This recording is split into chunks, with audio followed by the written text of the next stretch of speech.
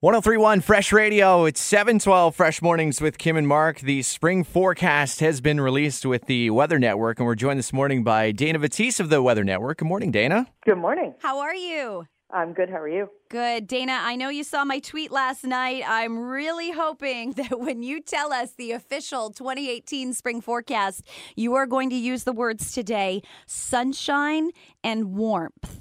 That'll come eventually. Well, that doesn't sound promising. I just want to start by apologizing for winter. Okay. Because it was kind of a harsh one. I mean, we knew it was going to be, but there was a lot of ups and downs, and I think it was difficult to get your wardrobe in place. It was either minus 30 or like plus 18. So it was a tough one. It was tough. Now, we won't hold it against you if you can come through for us in the next few months.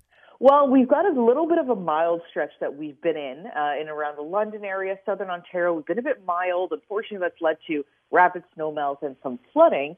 Now, going ahead into March, it does look like we'll go back down to more seasonal temperatures. So we'll still feel cold. It's not quite time yet to pack away the jacket, and we could get another few shots of snow, but we're in the home stretch. So there is light at the end of the tunnel. So March, still a bit wintry, especially for the first half, but then we'll turn that corner into spring. Now, you mentioned all that flooding that we've had here. What about precipitation-wise? Are we going to see more of that? Because I think we've had enough of that for a while, too.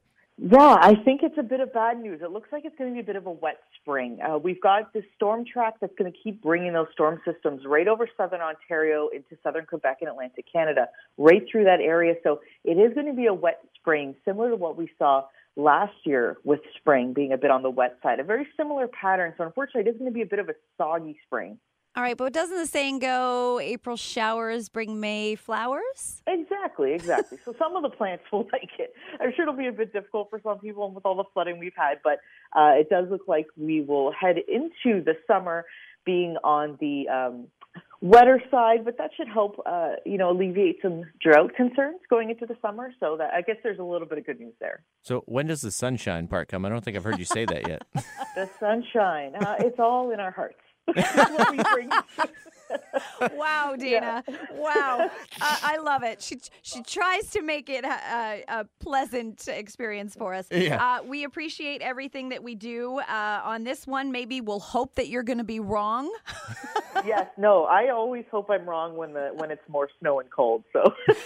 All right. Well, Dayna, thanks so much for your time and happy spring. Happy spring to you as well.